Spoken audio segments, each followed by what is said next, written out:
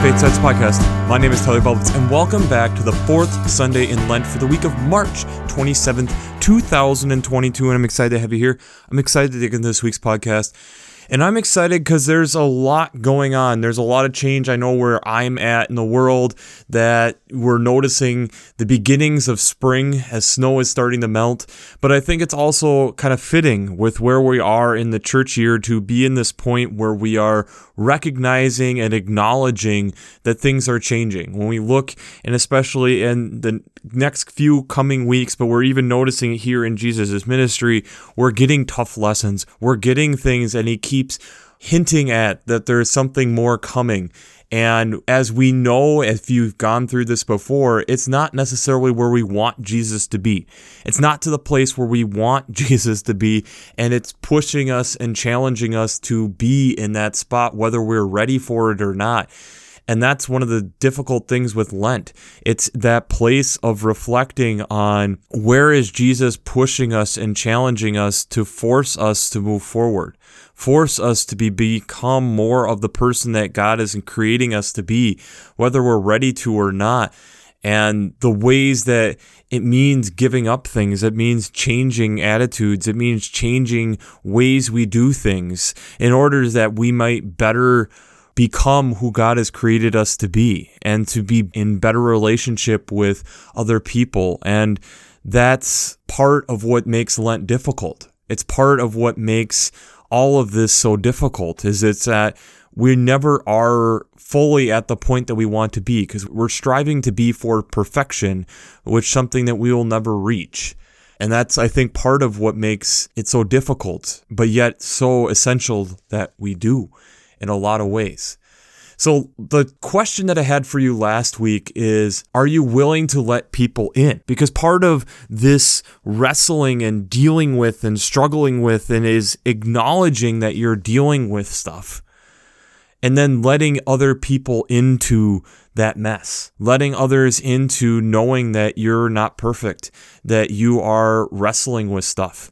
And especially with last week, how let's take the crap from others. Let's take the manure and see if that can help stimulate growth. And I got lots of responses back where people having experiences, were having trouble dealing with people because of broken trust, where acknowledging things that has happened in their life and how difficult it was to acknowledge that we made mistakes, and what does that mean for us moving forward? And it's beautiful to know that we aren't meant to go through this alone, that we are meant to be working in community to get through these difficult things that we go through, that this is not supposed to be something that we take and just do ourselves. It's that community part of faith that we so desperately need, and that even a plant would need some type of fertilizer, in this case, the text that we had last week, manure, the waste of something else, to be able to help something new grow. And I think that's one of the things that we as humans wrestle with and struggle with, and how do we deal with this to be able to get through these difficult times. And I think it flows really well, especially into the first reading for this week, which is out of Joshua chapter 5, verses 9 to 12. This text, I feel that you need to know a little bit of the backstory. We have been wandering for 40 years. Moses has died. Moses has seen the promised land, but has passed away. Joshua now has sent spies into the promised land, sent people in, and these are the group of Israelites starting to take the land that was promised. That this is a text where it's showing that they're still honoring the Passover, which is tying them back to Egypt, that they've been doing this, and that they're still eating those leavened cakes. But then this is also the moment when they start eating of the land of milk and honey that has been promised to them. And that is when the manna then quit coming, that the Lord then said, I have promised you this. I promised I would provide till you got here. And now this promise has been fulfilled. This moment of transition of where God's saying, I promised you this. I promised that you were going to be provided for. I promised that you were going to get here. We have gotten here after a long time, after this being promised for generations, that now they are here to this point. The psalm this week is Psalm 32. And this is where it's the acknowledgement of how we are supposed to be acknowledging our sin. We are acknowledging the guilt and things that we are dealing with, and how we need to acknowledge this. We need to lay this down. We need to give this to God. In order for us to be able to be made new, that we need to be able to confess it so that we are able to rejoice. That this is the steadfast love that we lean into, the trust that we have in God, that because of what we know, what will come here in the New Testament, but what Christ does for us, that because of that our sins are forgiven. But it also that acknowledgement so that we can better walk with each other as we're going through difficult times. The New Testament text this week, or the second reading, is from 2 Corinthians chapter 5, verses 16 to 21.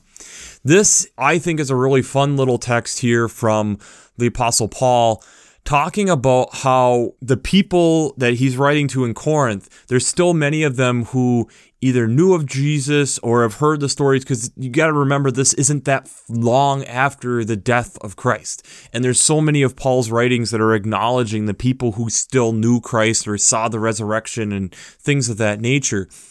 And here it is acknowledging that things have changed, that we knew Christ through a human point of view, and Christ is now a new creation, and he's not human. He's ascended into the glory of God. And in doing that, we then are the ambassadors. We are the human part of Christ, that we are entitled to then be sharing that with others, and that through that, it's a transformational process that we should be going through, and that also acknowledging what Christ did then for us was to be able to wash away this sin, but also for us to be able to see what an example of how this is supposed to be walked out. The gospel text this week is out of Luke chapter 15, verses 1 to 3 and 11b to 32. This is a very familiar text. This is a text that we have heard, and it's probably most known for as the prodigal son. But we have Jesus with the tax collectors, and they're making comments and grumbling about that he's welcoming sinners and that he eats with them. And so then we get three parables here. We get the lost sheep, which isn't in the text, the lost coin, which isn't in the text, and then what's in the text this week is the familiar story where a father has two sons. One decides to take his inheritance early and goes off to a foreign land, and as the text says, squandered it, and then has a famine. A severe famine comes over the land. He then is barely getting by. He's feeding pigs and basically eating what they are, and realizes that his father would never have that happen. That at least even the slaves there were treated better than this. So I'm going to go back and ask for forgiveness and look to my father and say, don't look at me as your son, look at me as your hired hand. When the son is still a ways off, the father realizes this, goes and tells him to get one of his robes and put a ring on his finger, which would have been like the seal of the family, and kissed him, and they have this party. And they killed the fatted calf to celebrate. Now, the older son is still in the field and is approached, and why aren't you at this party? And he is pretty upset with his father on, why are we doing this? I've never even done this with my friends.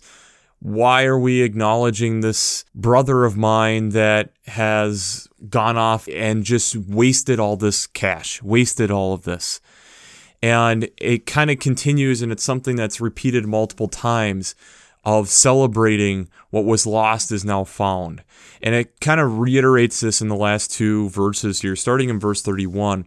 Then the father said to him, Son, you are always with me, and all that is mine is yours. But we had to celebrate and rejoice because this brother of yours was dead and has come to life. He was lost and has been found. This idea of this look at what has been refound, this person coming back into the fold. And that is where the text leaves us, on this cliffhanger of a moment within the text. But before we jump into how faith and science come together, we have to do our shameless plug.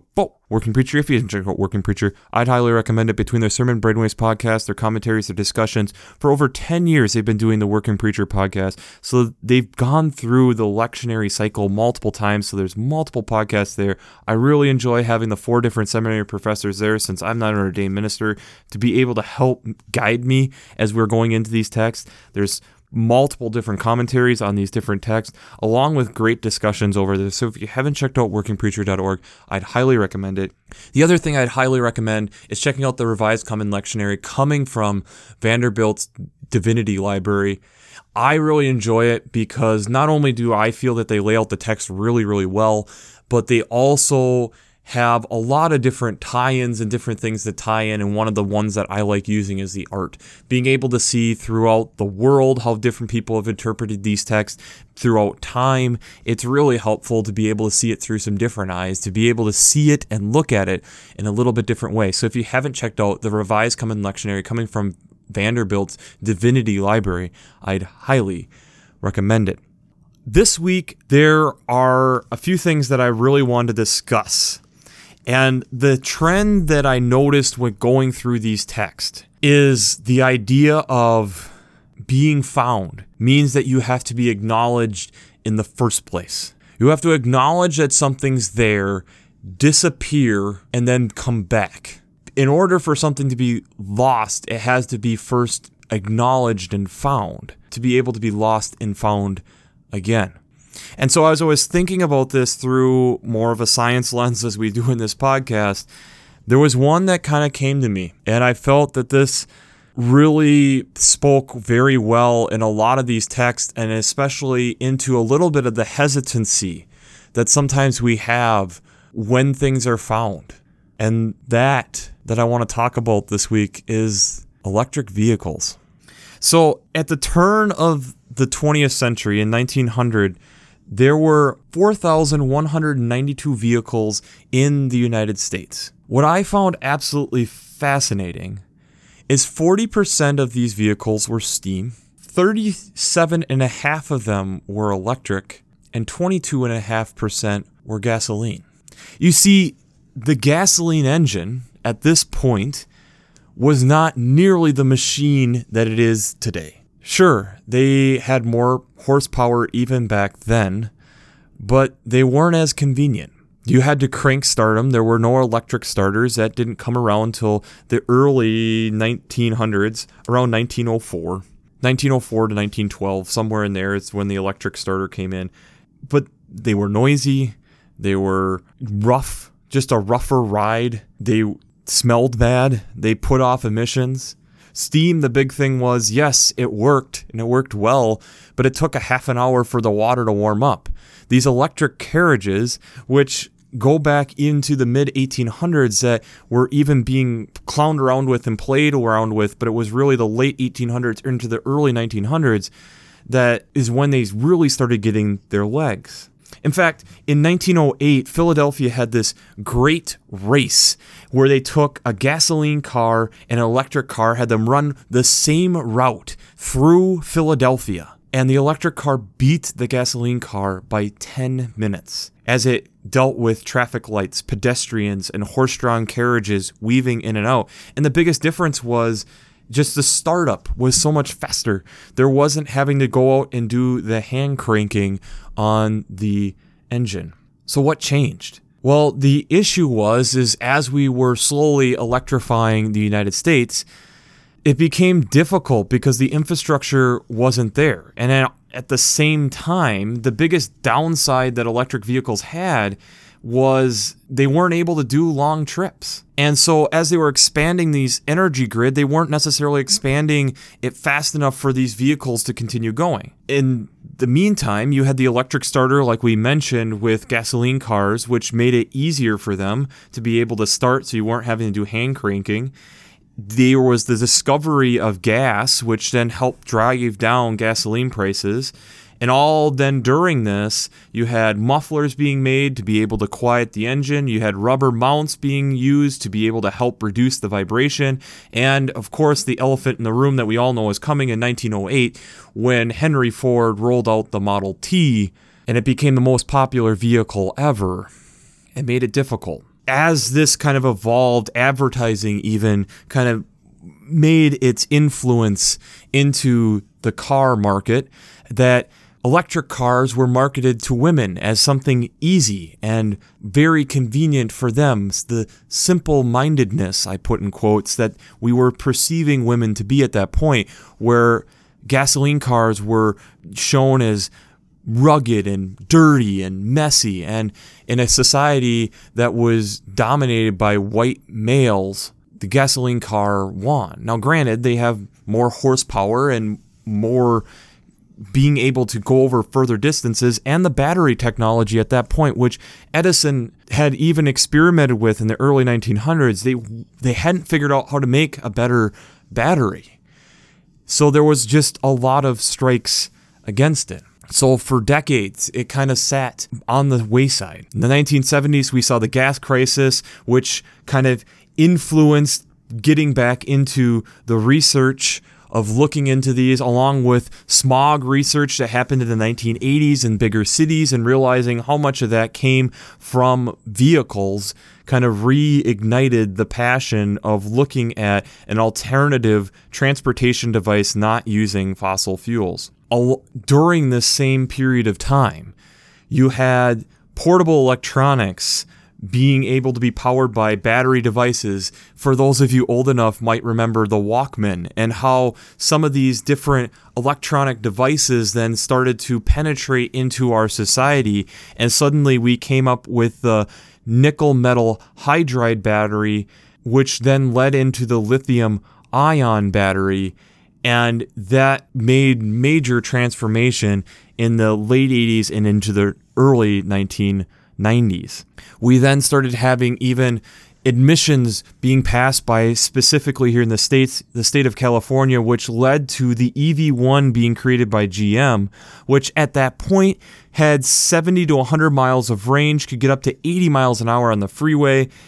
And while that was all happening, and they were leasing out these vehicles, which was very similar to what the former program was, which I'll get into in a moment, the GM was purposely trying to undermine it and figured out ways to pull strings in the politics of things to get bills rewritten to take out electric vehicles, and took all these EV1s and crushed them. What's really interesting to me, too, is how much, as you listen to one of the things that gets talked about as the future coming, is robo-taxis, and how we can get eventually vehicles with self-driving technology to be able to then become self-driving taxis, and make it so that cars aren't sitting around, they're being used.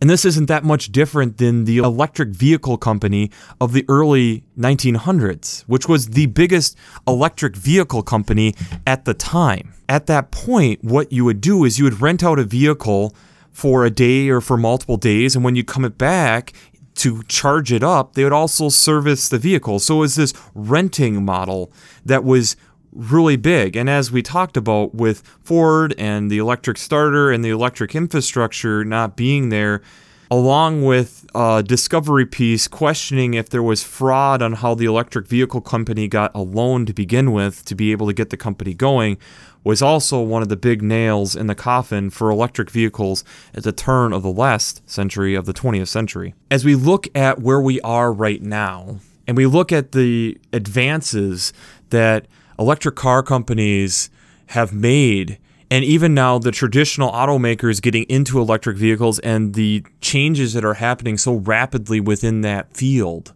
we still hear plenty of scoffers. We still hear the things on where we're going to have to change and adapt to things and how that's different. And is it really better? As an environmentalist, I would argue, yes, there's things we have to take into consideration. Yes, we're going to have to look at like lithium mining and how do we potentially figure out ways to make more efficient batteries in general, but battery technology is getting better. I look at how it potentially also pushes us to potentially look at our electrical grid in general. And do we make a more robust electrical grid for all of us to make a better planet for all of us? When I look at the elder son in the prodigal son story, in the gospel text, one of the things that really stands out to me is the father recognizing the change in the younger son. This father recognizing the change of at least the son being able to come and acknowledge the mistakes that the son has made and acknowledge that there's things that need to change. And granted, the father cuts him off, but we see that in the parable on where the son's thoughts are. The elder son likes the way that things have been. Heck, he might even be upset that they don't call him in from the field, which I do find is an interesting detail. But I also notice that the elder son is probably upset because that calf is on his half of the inheritance, if you want to put it that way. But the father then recognizes there's more than just the financial here. There's more than just what has happened. Can you not see the transformation that has happened? Is there things that are going to have to adapt? We don't even know what the next day looks like in this parable. But yes, there's going to be things that we have to adapt to, but can't that also be better? We see that in the Joshua text, where they finally make it to the promised land. And so God then says, I'm going to quit giving the manna because this is the place that flows with milk and honey, the land that I've promised that there would be food. That's a major change. When Christ ascended, Paul reminding us of the acknowledgement of the change that had happened. But Paul really bringing it home that this change is for the better. This change is for our betterment, to make us into better followers of Christ, for us to acknowledge and be able to have had an example and realizing that Christ is not the same way anymore, but now we get to be that embodiment out in the world. That's pretty incredible. The psalm acknowledging that we have to be able to acknowledge the sins. We have to be able to acknowledge our sins. And when acknowledging our sins, that there's a transformation that does happen, not only with God, but hopefully within the community that we're around. That we should, like verse 9 says, do not be like a horse or mule without understanding, whose temper must be curbed with bit and bridle, else it will not stay near you. AKA, don't be stubborn. Acknowledge that things are changing and be okay with that change, even if it's difficult. The change in changing our electrical infrastructure to a more potentially sustainable one, at least it isn't putting out emissions out of our tailpipe, but it also acknowledges, in one of the videos that I'll have in the show notes, acknowledges that it's not even just the aspect of us switching from gasoline to electric. It's acknowledging that we probably have a bigger thing that we also need to adjust.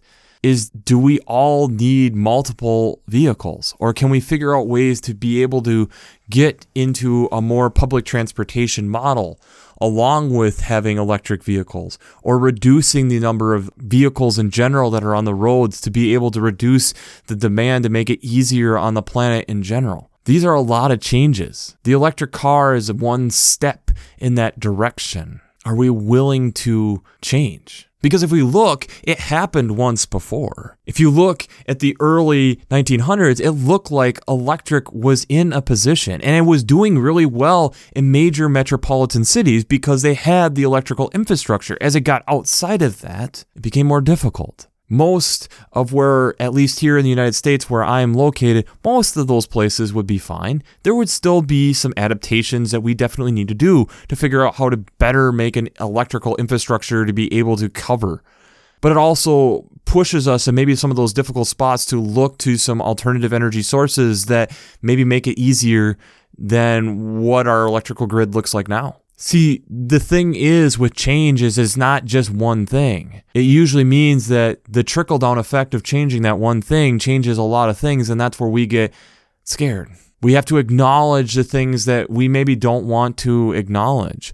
We have to confront the things that we don't want to confront. The things that we hold close, the things that we hold as a fail-safe, whether it's helpful or harmful. We all have to work to change. And that's where I feel like that 2 Corinthians text is so important, because it's acknowledging that Christ is not just human anymore. Christ has transcended and moved beyond that, which then forces us to continue to move toward what Christ was, acknowledging that Christ is different than what we can understand in this time and in this place.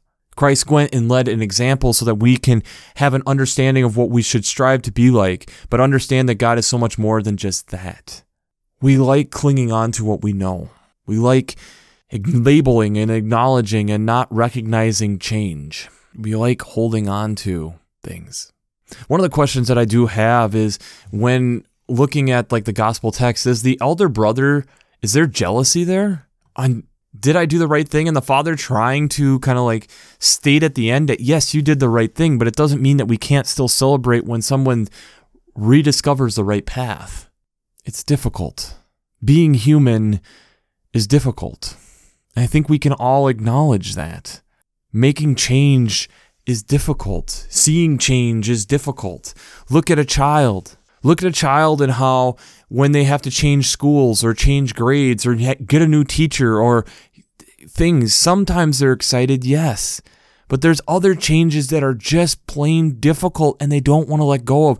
And in a lot of ways, we're the same way. There's a Chris Rice song back in the 8th grade that there's a line that I like reflecting on is, why does the past always seem safer?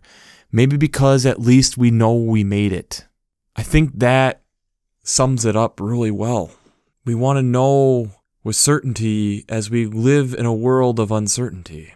We want to be able to label with certainty in a world that isn't meant to be labeled with certainty because we're not the ones making the labels.